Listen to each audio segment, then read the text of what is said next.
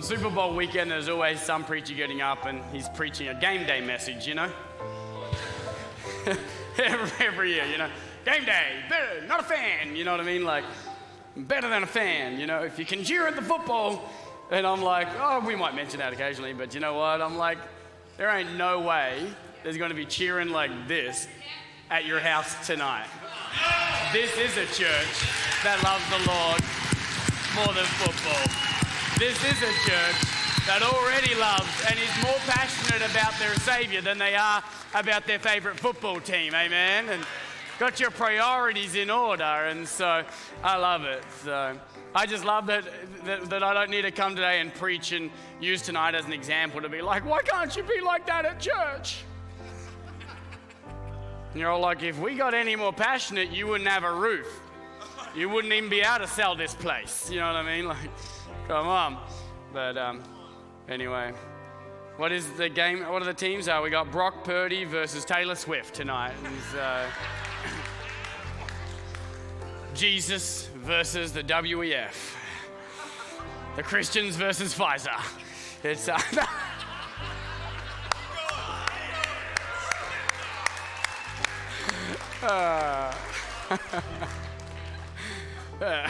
anyway, I'm rooting for Taylor Swift. I'm not really, actually. I'm going for Purdy. So, but come on now. But that was a terrible way to unify the church, wasn't it? Just there, I just completely. Half the people are like, oh, I guess we better put up with this idiot for 50 minutes and then we can leave, you know. And the other half were like, best preacher in Des Moines, right there. Right there, that guy. I knew I came to the right church today. So, awesome. So, hey, welcome to everybody online and everybody in our other campuses. Glad you're here. I'm going to jump right in today, but I do just want to say to new people after the church, just find one of these yellow people. They're going to hook you up. They've got the shirts. You know what? I can't see someone else, so it's going to have to be you again. And I know it's super difficult for you. And it was, but like, ready, set, go. There we go. So, she's little. High five. You're amazing. But so there's people out there wearing shirts exactly like this, and it says, I got you, because they got you. So anything you need help with, they want to help you out with. If you're new, they want to help you get a free gift, they want to help you get a Bible, help you get a coffee. Did you know that on your first week, not your 10th week, and not your first week back after vacation, but on your first week at church, you can actually grab one of these yellow shirt people, say, oh man, can you help me get a seat and a latte? They will get you a seat and go to the front of the line and get you a latte. That's right. They will push in. Do you say push in America? Cut in? Cut in line. In Australia, it's push in line. They will jump in front to get you a latte. Come on now. So no teas, no chais, but they will get you a latte. So God bless you.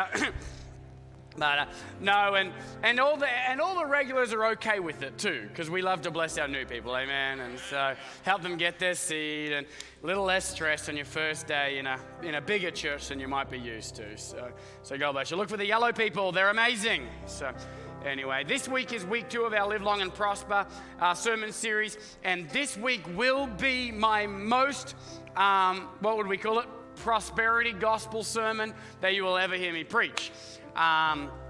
It's not really, it's just live God's way and life's better, including in your finances.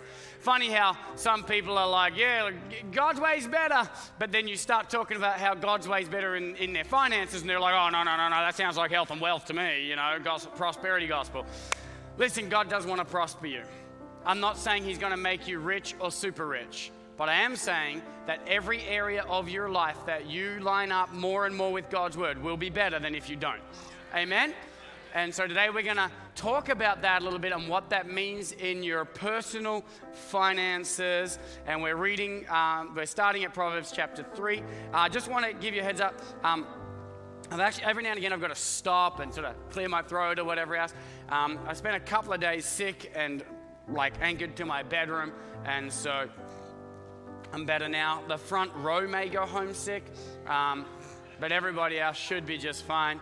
I'm feeling much better. So thank you for taking a hit for the team, guys, just making a sacrifice for the church, So the new people didn't have to sit there. So, but Anyway, so, excuse me.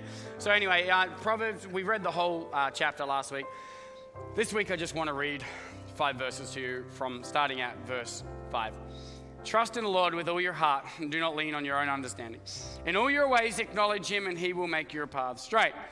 Do not be wise in your own eyes, but fear the Lord. Turn from evil. It will be healing to your flesh and refreshment to your bones. Did you hear that? Do not be wise in your own eyes. Fear the Lord. Turn away from evil. Repent. It will be healing to your flesh and refreshment to your bones. Honor the Lord with your wealth and with the first fruits of all your produce. Then your barns will be filled with plenty and your vats will be bursting with new wine. Do you hear that? Your barns will be filled and your vats will be bursting with wine. Come on, let's pray. Heavenly Father, we are not a prosperity gospel church, but we are a church that preaches the whole gospel. And so I pray you help us to receive it. God, help us to boldly preach it when it's popular and when it's not, when it's celebrated by the world and when it's ridiculed by the world. Lord God, we want to preach the whole gospel, the whole word of God. And your word says a lot about how we should manage our finances. So today, God, we open up our hearts and our minds, we humble ourselves and ask to receive from you today so that this area also in our lives would be better. In Jesus' name, amen. Amen. You may take your seat and I'm going to preach the word. Before I continue this sermon, though, I want to I want to just maybe start with one huge presupposition, okay?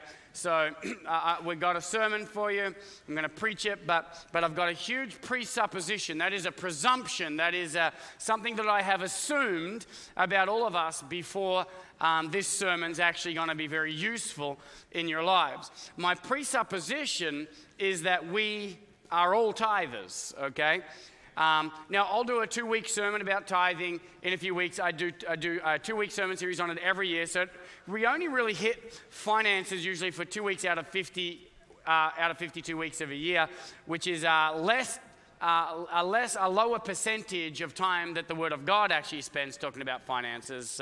So when we do talk about finances and it's your first week in church, you should be like, well, thank God I came that week, right? Because God cares about every area of your life. Do you believe that? Yeah. Every area of your life, okay?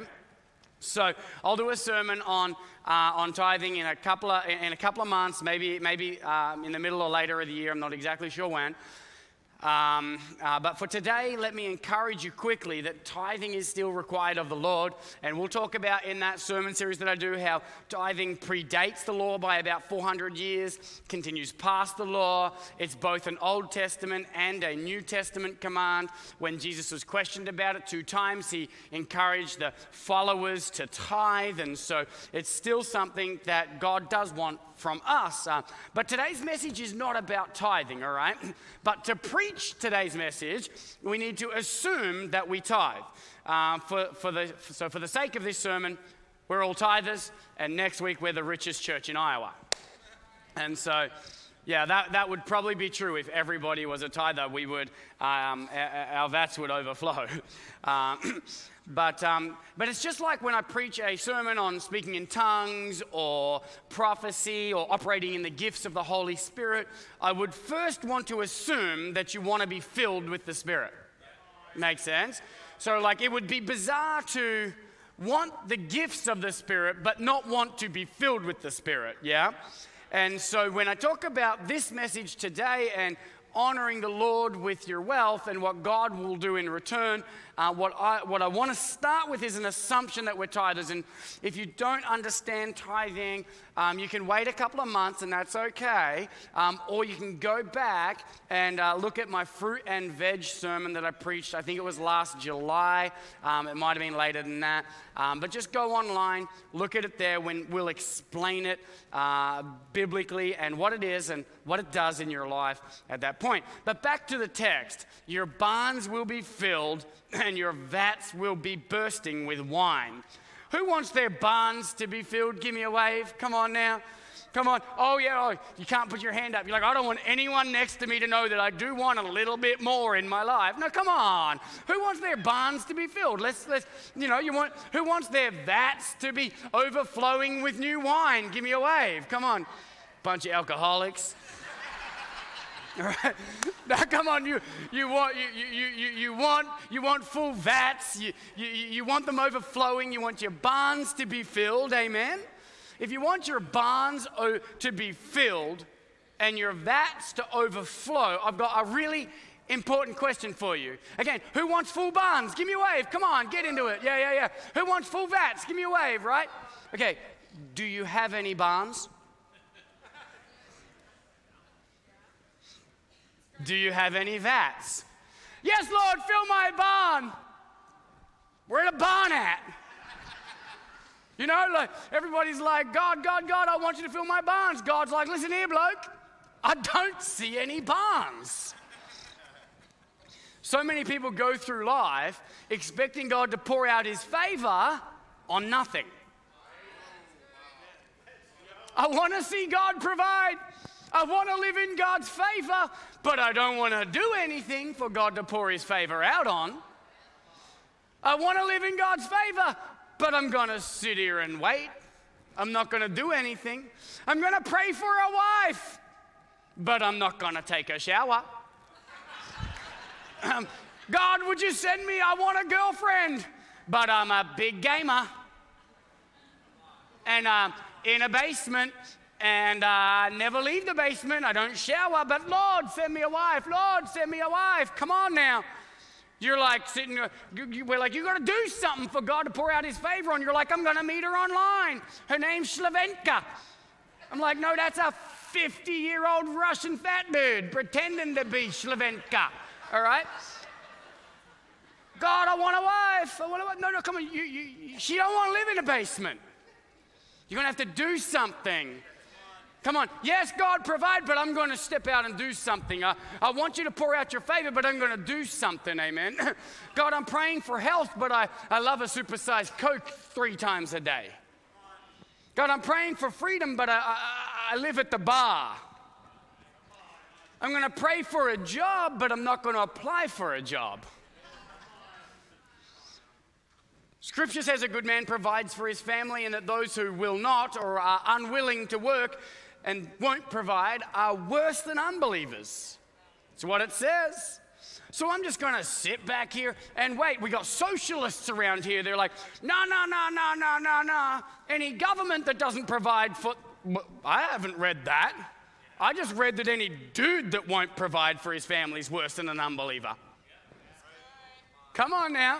Nowhere does Scripture say, and good government will give people money.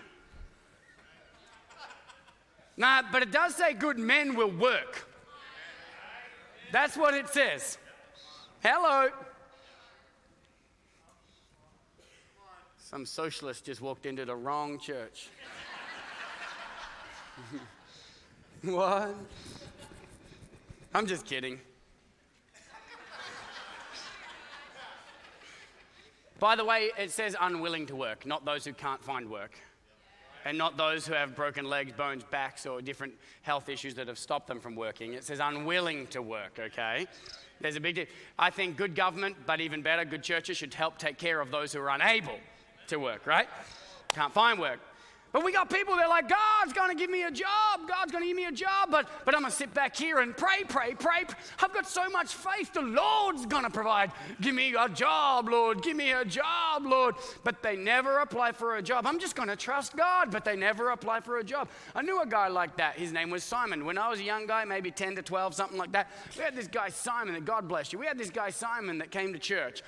And he was there for a couple of years, but Simon said that if God wants him to have a job, God's going to give him a job. And he always told us that he had this word in his heart that God's going to give him a house, but Simon didn't have a job. Simon's just trusting God that God's going to give him money, right? And hey, cool faith, bro, cool story. And he was saying that one day God's going to give him a lot of money. He's just trusting in God. God's going to fill his barn, but Simon didn't have any barns. One day Simon said, I don't need a job. After many years of that, he just gave up. He's like, I don't need a job. Jesus is going to return in the next couple of years anyway. Guess what? Jesus didn't come back. He didn't get a job. No one had a house, and he was always broke.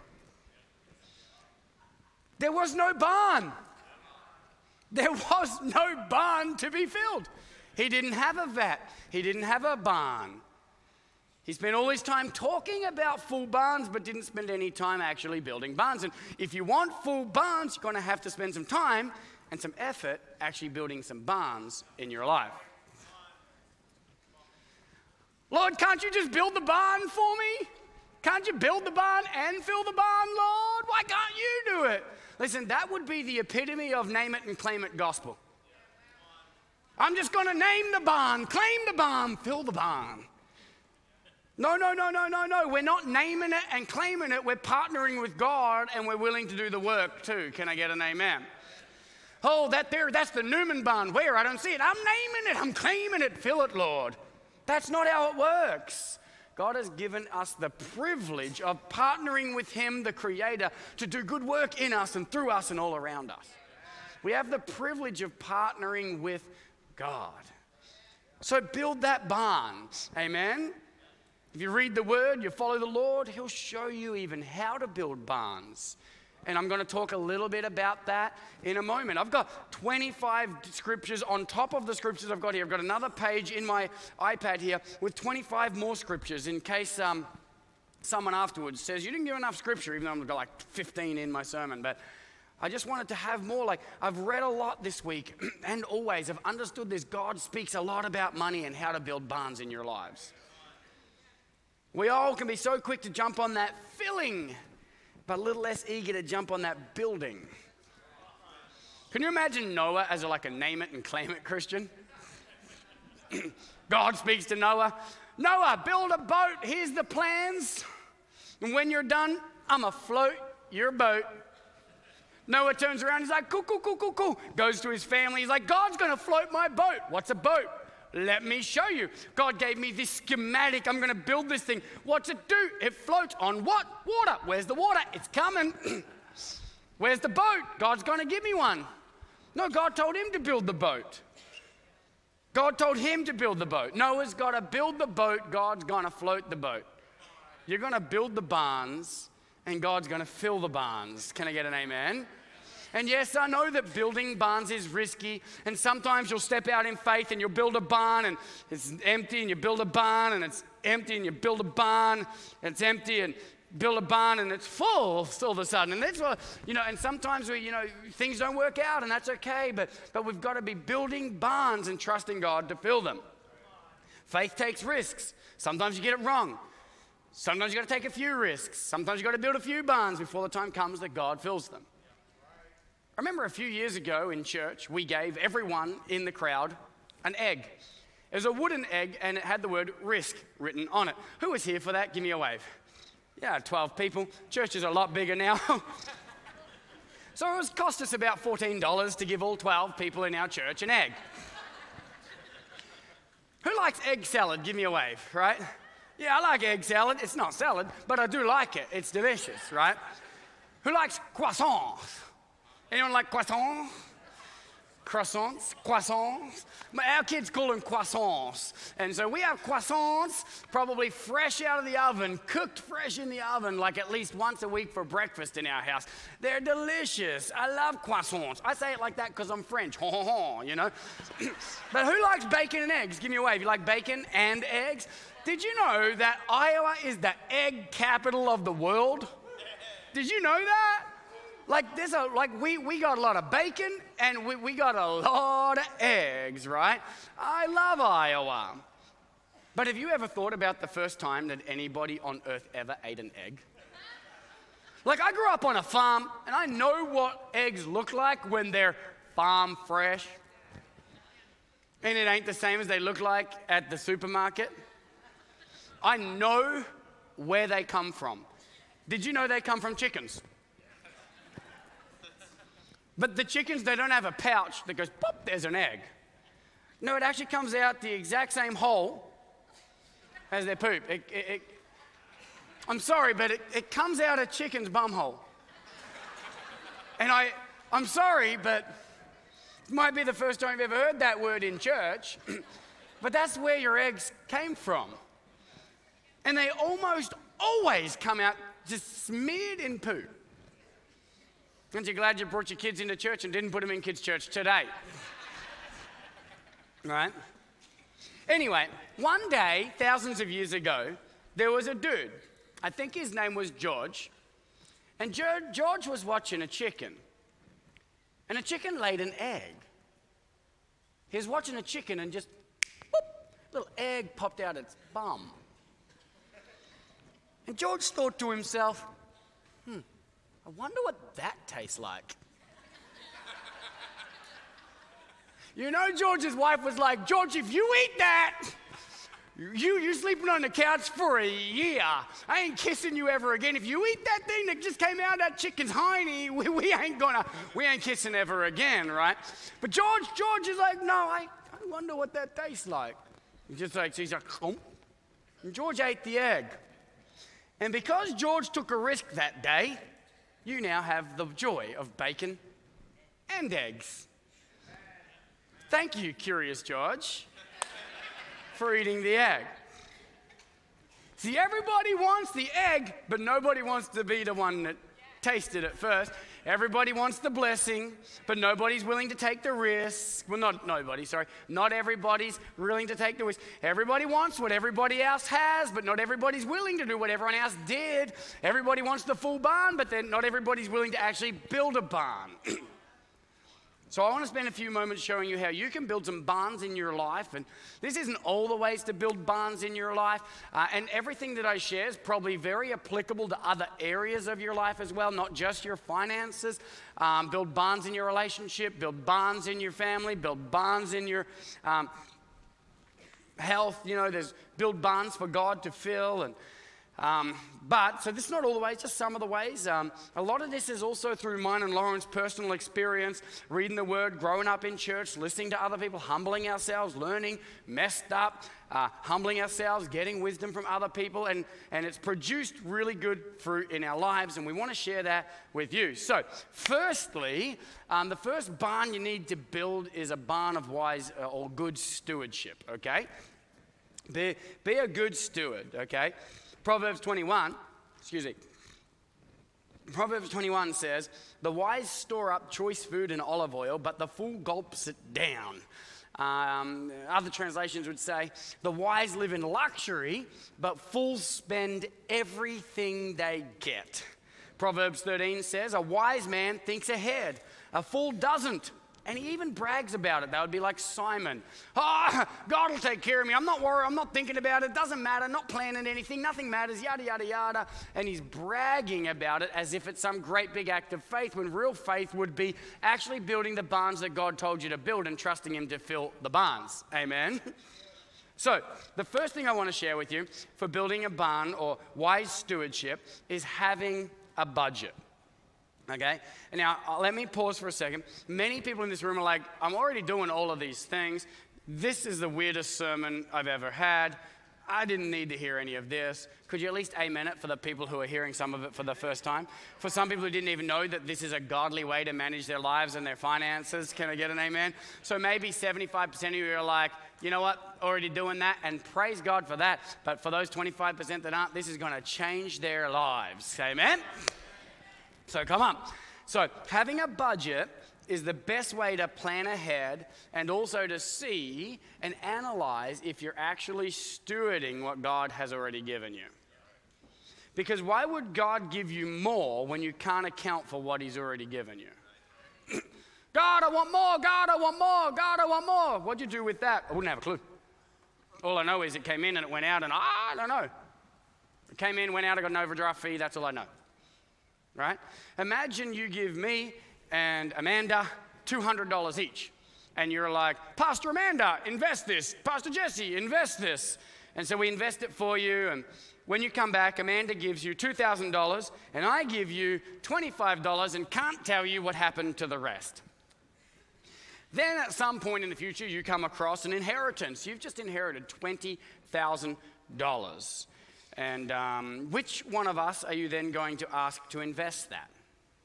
Now, some of you are going to say, well, I'd just split it between you because I believe in second chances. And that sounds lovely when you don't have $20,000 to invest. But the moment you actually do, and it's your first $20,000, you ain't giving it to the dude who can't account for what they did last time and gave you back an investment that was, $25 out of 200. You hear what I'm saying? You wouldn't do it. You're not going to do it. And if that story sounds familiar, it's because you've been reading your Bibles. You'll find a similar story in the book of Luke and in the book of Matthew as well about the wise steward. You know what? Actually, Scripture says that the one who does nothing or doesn't steward wisely what God has given them, he's going to take that off them and give it to the one who is willing to do something with it. 2 Corinthians 9 speaks about giving what you had previously decided in your heart to give, implying that you've given thought to your finances. See, you can't manage well your finances if you have no clue what you have, how much is coming in, and what your bills are. There's no good asking God to fill barns that are run by budgetless managers. Because those barns have holes in them. Those barns never fill up. Those vats leak like a sieve. You say sieve here? Strainer. Leak like a strainer. Good stewards don't fill leaky barns. Amen. When I went to Bible college, I had a Toyota Corolla. I've talked to you about that. At one point, I either sold it or just left it somewhere.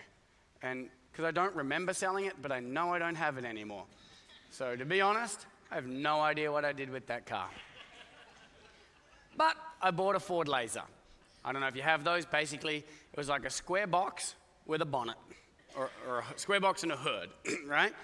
And I think you might call it a Meteor or something like that. And anyway, I had that thing. It leaked oil. Not at first, after a while, leaked oil.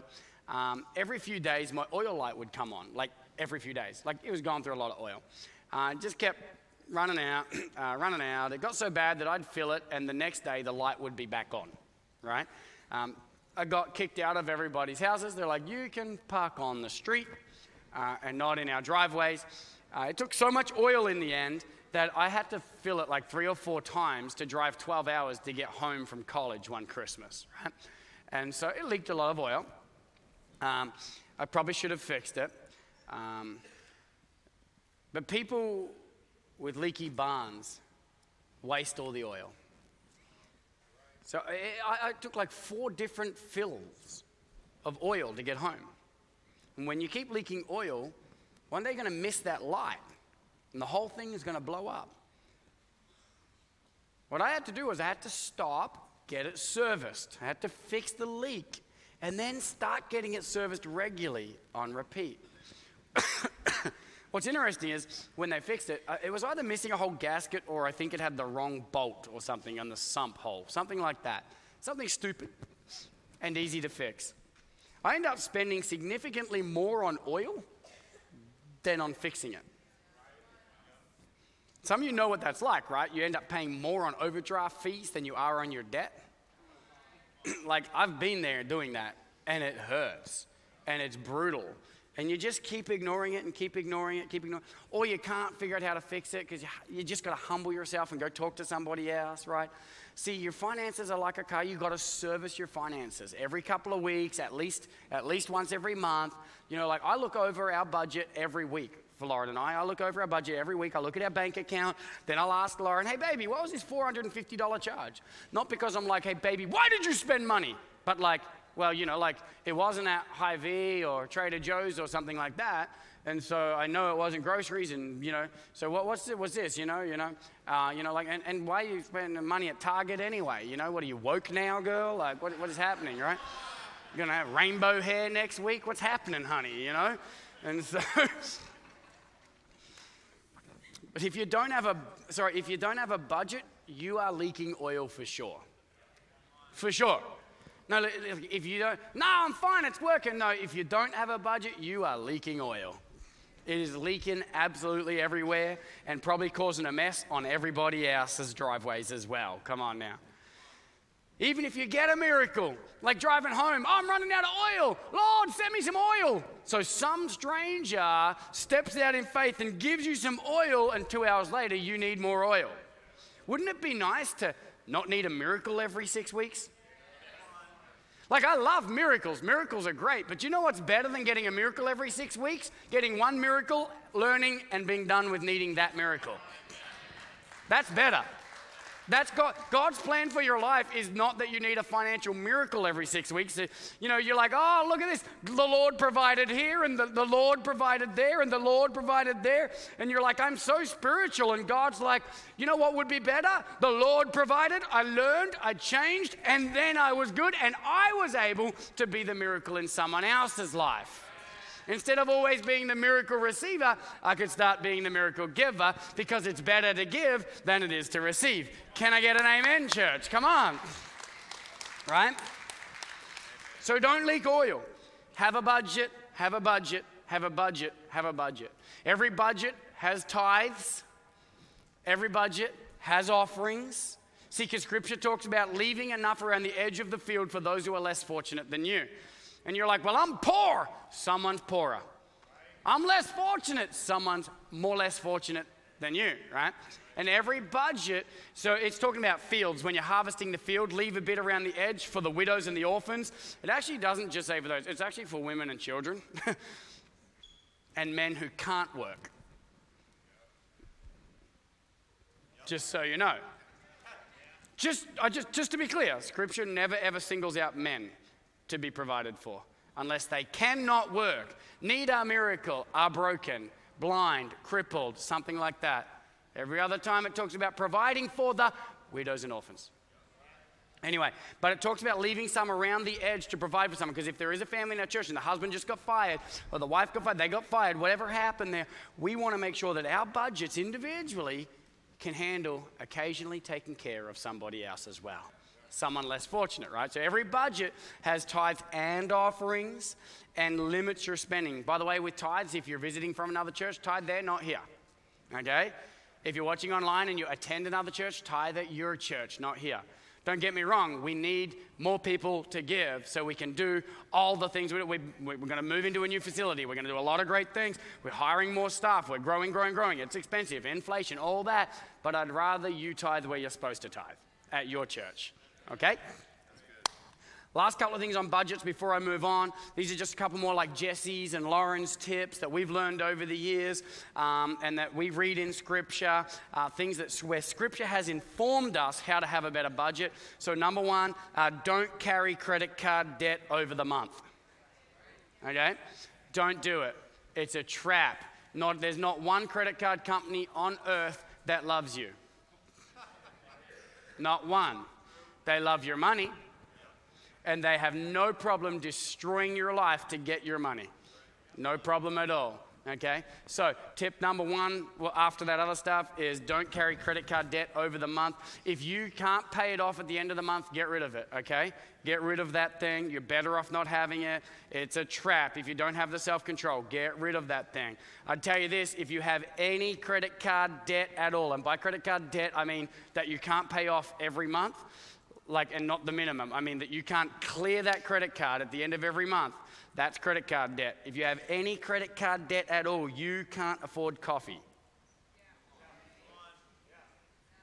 Okay? Sounds harsh. These are lessons I had to learn.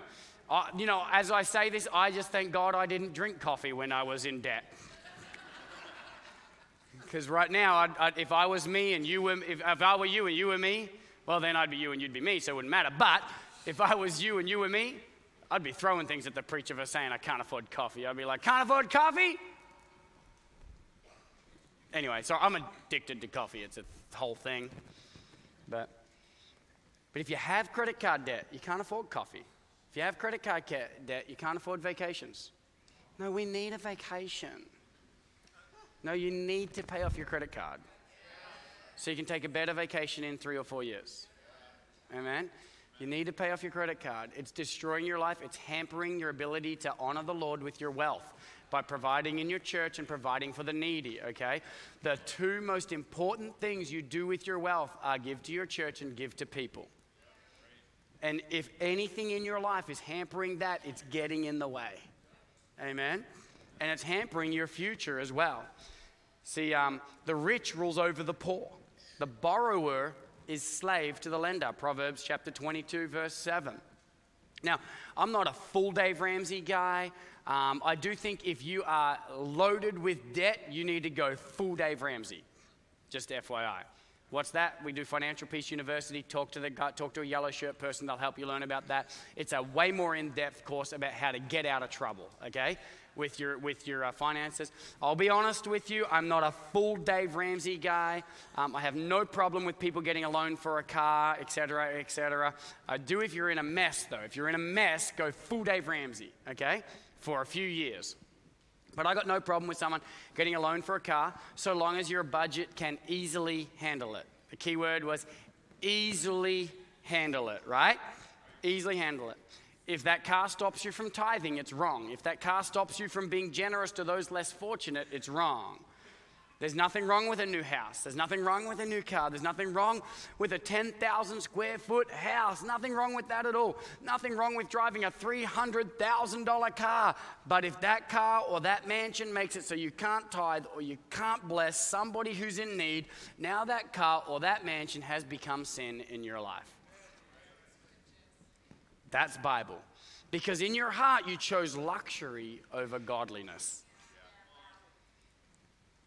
Nothing wrong with luxury, but when luxury is elevated above godliness, there's absolutely something wrong with it. Now it's an idol in our lives. When you go and buy a brand new car, and that purchase makes it so you can't tithe, you've actually decided that you're going to live in your own favor instead of God's favor. You've actually decided at that moment that I'm going to step out of God's favor. I'm going to live in this favor, my own version of favor over here. And that version is going to lead to pain and suffering and destruction and hurt and overdraft fees and whatever else in his life. Because if you can't afford to tithe, my guess is you can't afford your bills at all. Boom. This is just some more advice on how you can live the life that God's always wanted for you. Someone once wrote a book, The Life You've Always Wanted. And I'm like, that life sucks. I want the life he's always wanted for me. Amen? And if that means driving a Chevy instead of an Audi, if that's the life he's called me to, then it's going to be a better life than the life in the Audi. Hey, if my life was, I want the Chevy and the life God gave me, I'm in an Audi or something else, awesome, still going to be better. Not because it's an Audi, but because it's the life God wanted for me. Can I get an amen? Right there is the first barn that you need to build, a barn of good stewardship. And involved in that is a budget, one of the most important things of stewardship that you can do. If you want help with that, come talk to somebody in the church, talk to a friend, someone who you know they got their finances in order, and do what I had to do, humble yourself and say, hey, my finances are a mess. I jacked it all up. It's embarrassing. Can you help me? And they will. And they won't shame you. Mercy for yesterday, truth today, grace to live in it tomorrow. Amen? Good. The next barn to build, some of you aren't going to like this, but this is scriptural. There's like hundreds of scripture speaking to these things. But the next barn to build is a barn of investing. Okay? Almost no one gets rich by earning a lot of money in their job. In fact, those people are always chasing money. Always chasing money. Love of money, right? And they're always trying to earn more money somewhere to make up for the leaks in their vats, right? I'm chasing more. I need more oil, because my sump is leaking. Do you know that just one thing of oil would have been better for that car?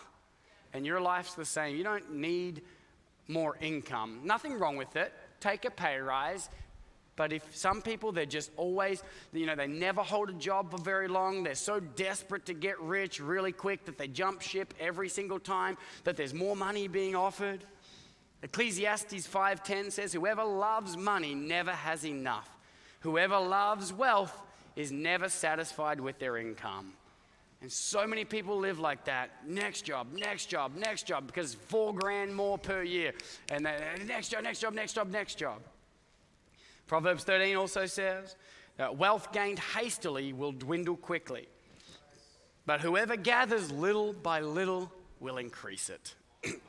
See, good stewardship, longevity, and investing for the future builds better barns day by day by day. Longevity, it's even true in the stock market, isn't it? Me, what I've always done, buy and hold or hodl. Buy and hodl. Buy and hold. Buy and hold. Hold. Hold, hold, hold. You got all these people telling me how they're great day traders with $4 in the bank.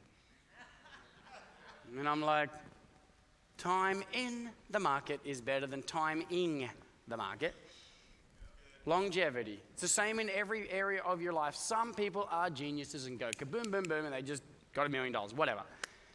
But we're not all geniuses. And you probably aren't either. And neither am I. But what we can do is basic stewardship. Good stewardship, longevity, investing for the future, builds better barns, little by little, day by day. See, Lauren and I live a decently blessed life. We're not super rich. There's things in our lives, barns we've built, that are definitely going to bless our future. But it's not because of wages. It's because of investing. We're doing well because of investing. And the funny thing is, then God seems to pour out more. So stay the course, remain faithful. You'll gradually be trusted with more.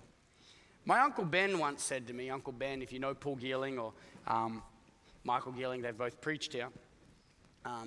Uncle Ben said to me, Jesse, your income won't make you rich, your spending will. Your income won't make you rich, your spending will. Kind of like the fools that the Ecclesiastes was talking about before. He went on to tell me about the importance of investing and, like what I do with my money matters far more than how much money I get, and how I should invest in property, stock market, and other things in my life. And every time I saw Uncle Ben, the first question he'd ask, have you bought a house? I'd come home from college for Christmas in my leaky Ford Laser, and he'd say, have you bought a house? I'm like, bro, I'm in college. I don't have money for that.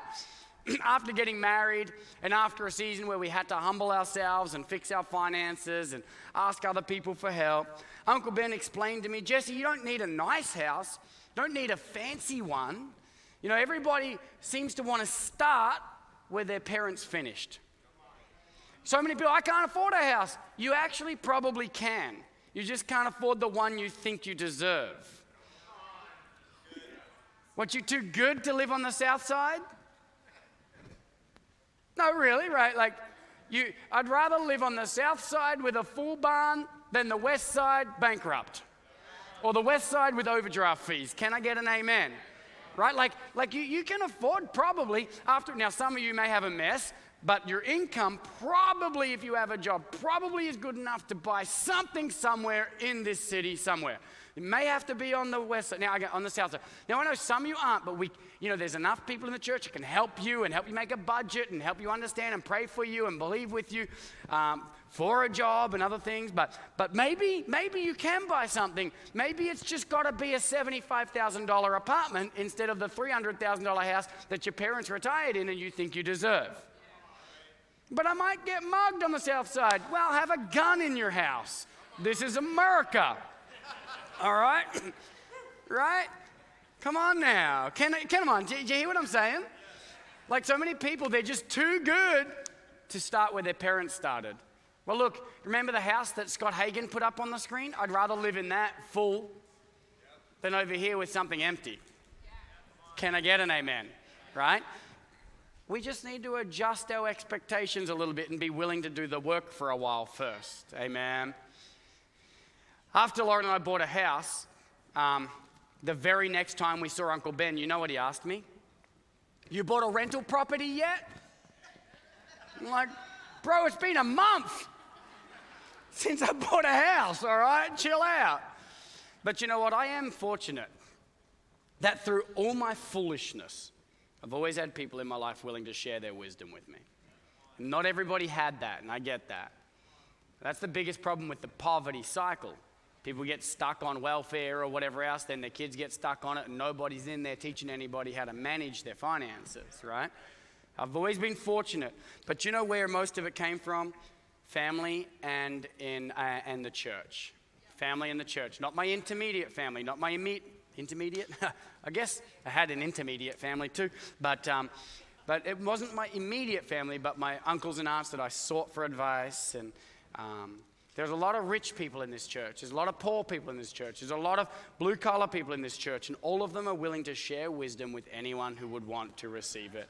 And you may want a handout, but handouts last a week, but wisdom lasts forever. Amen? So pray for the wisdom instead of the riches. Amen? Lauren and I are living a blessed life because we are willing, we've been willing particularly, to humble ourselves and listen. And when people told us how to build barns from a young age, we got to work building them.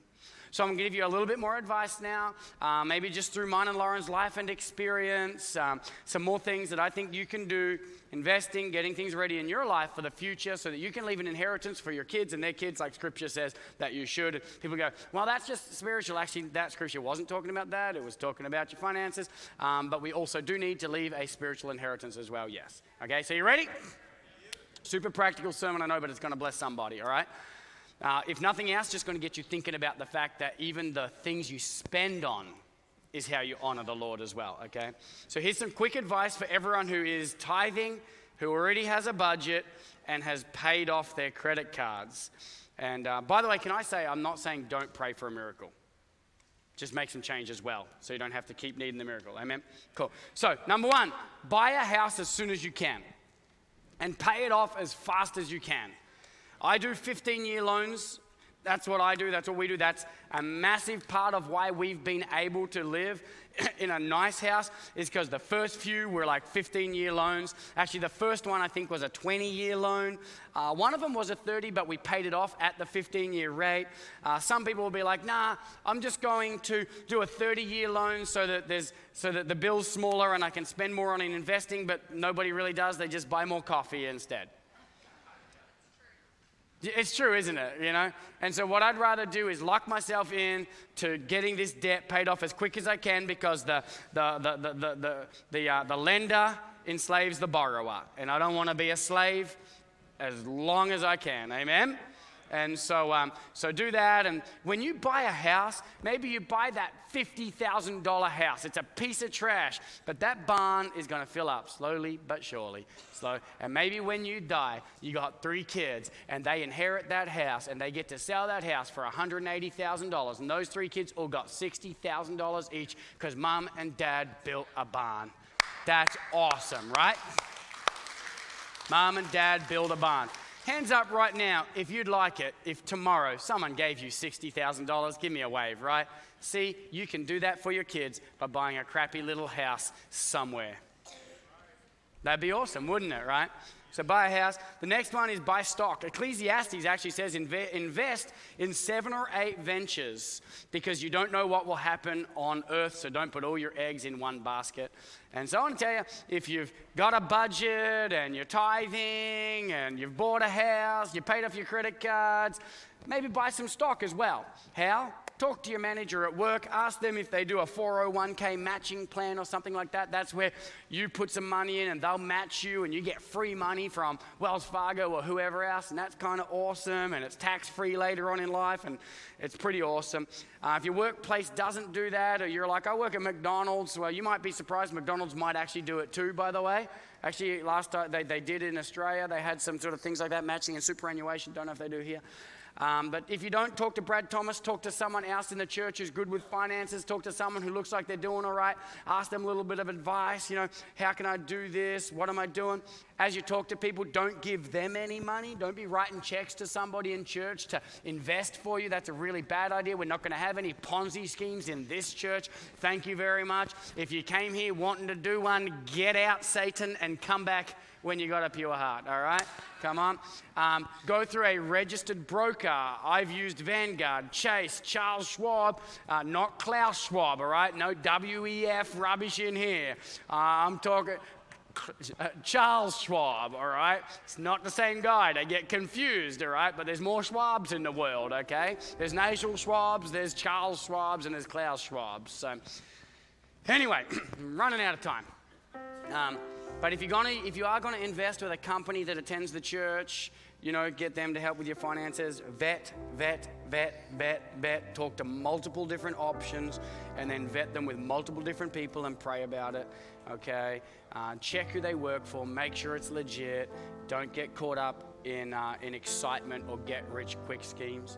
I would say as well, if you're not doing well financially, steer clear of get-rich-quick investments. Don't do cryptocurrency unless you're already rich.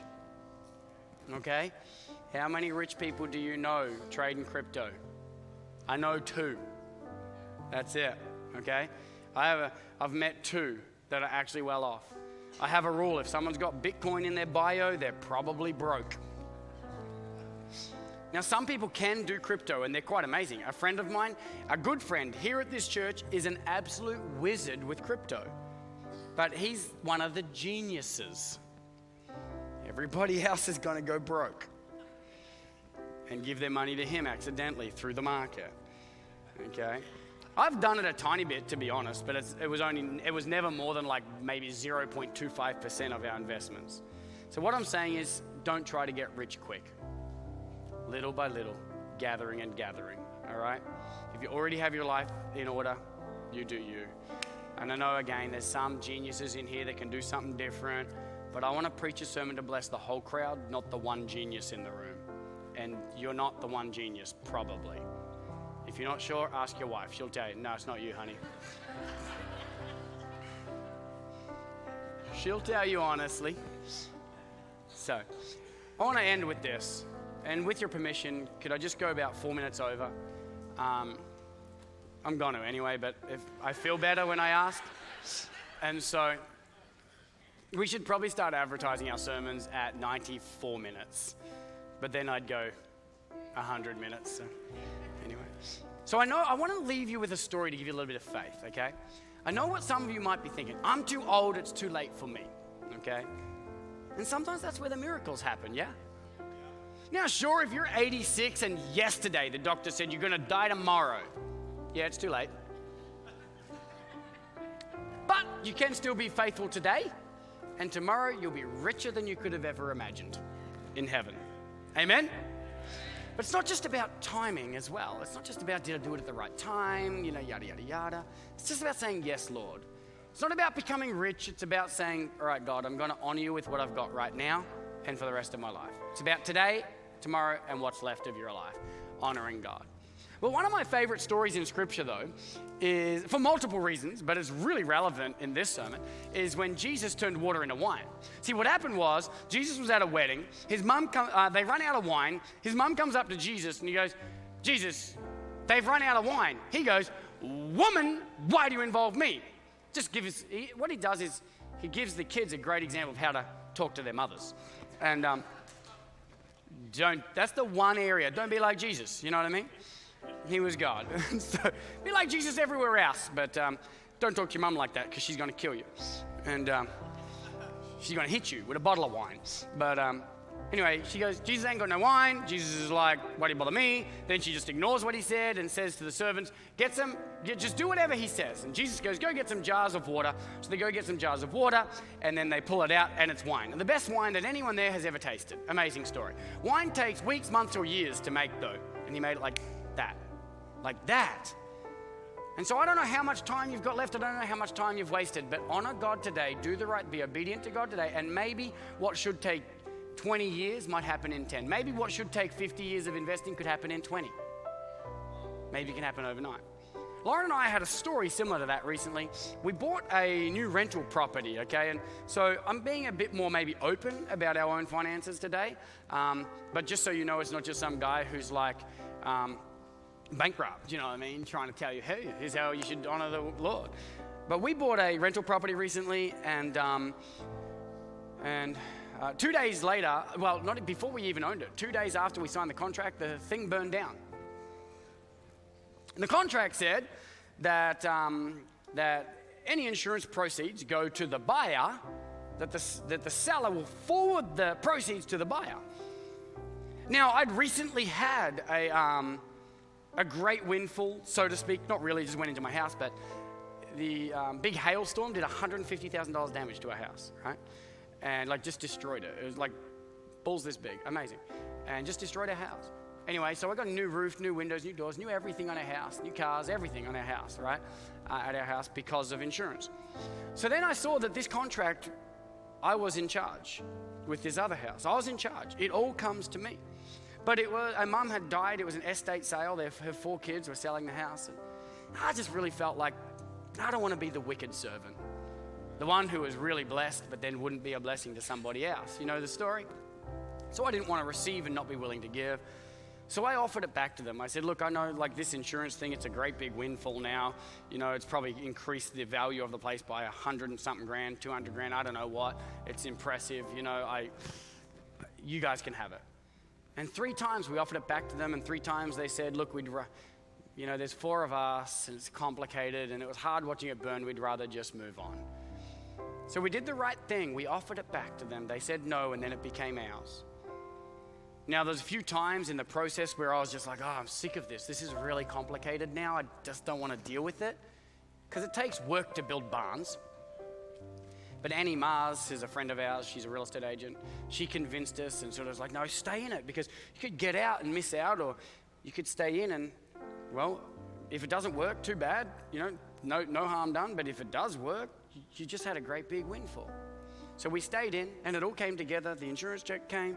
It's still a great house, and me and my kids are fixing it up. And it's a debt-free house worth probably a couple of $100,000. And there's, it's not cash in the bank. So if anybody's like, oh, he's got money, let's go get some. You know, can he lend it? No, I don't. It's actually it's a house that needs work, but it's just an asset. And I share that with you to say sometimes God will turn water into wine. So don't worry about the timing.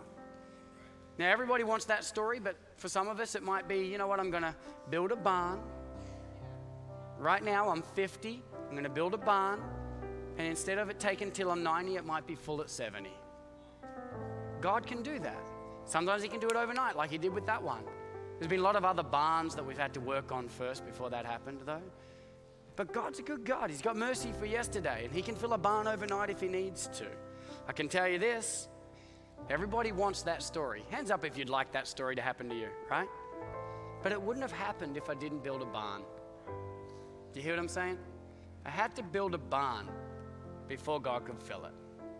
And I want to encourage you, church, to build barns all over your life. Build barns in your relationships. Build barns at work. And build barns in your finances. So no matter who you are, no matter where you are, who knows what God could do. Lauren and I, we've been double tithing. I've double tithed since we moved here. We give a lot away. We have a budget. We honor the Lord with our wealth. We trust and we pray and we trust him. We live in obedience. We take some risk. We risked it moving here. We risked it starting the church. There was a few months in the church's early days where there was not enough money in the bank. So Lauren and I paid all the staff's wages. We took a lot of risks. But the biggest reason we're building wealth is so we can give more and more and more and be a bigger blessing in our church and not just be a leech on our, not that getting a wage at church is a leech, but we don't want to just be takers. We want to be givers. We want to give to our community. We want to give to our children and their children. And all of these faith steps, wisdom, humility combines to make life better than I could have ever imagined. I grew up in a trailer park. I know what it's like to pull car seats out of cars hoping to find a couple of dollars underneath so you can eat that night. but by building barns, God has blessed our lives. And I don't know how old you are, but you don't have to be poor forever. I'm not saying you're going to be rich, but I'm saying life can be better. Amen. As you honor the Lord with your wealth. Do you receive that, church? Amen. Thank you so much for listening to this message. If you enjoyed it, please check out our other episodes. If you would like to connect with Eternity Church, be sure to go to myeternity.com or follow us on Facebook and Instagram at MyEternityChurch. We'll see you next week. Love you heaps.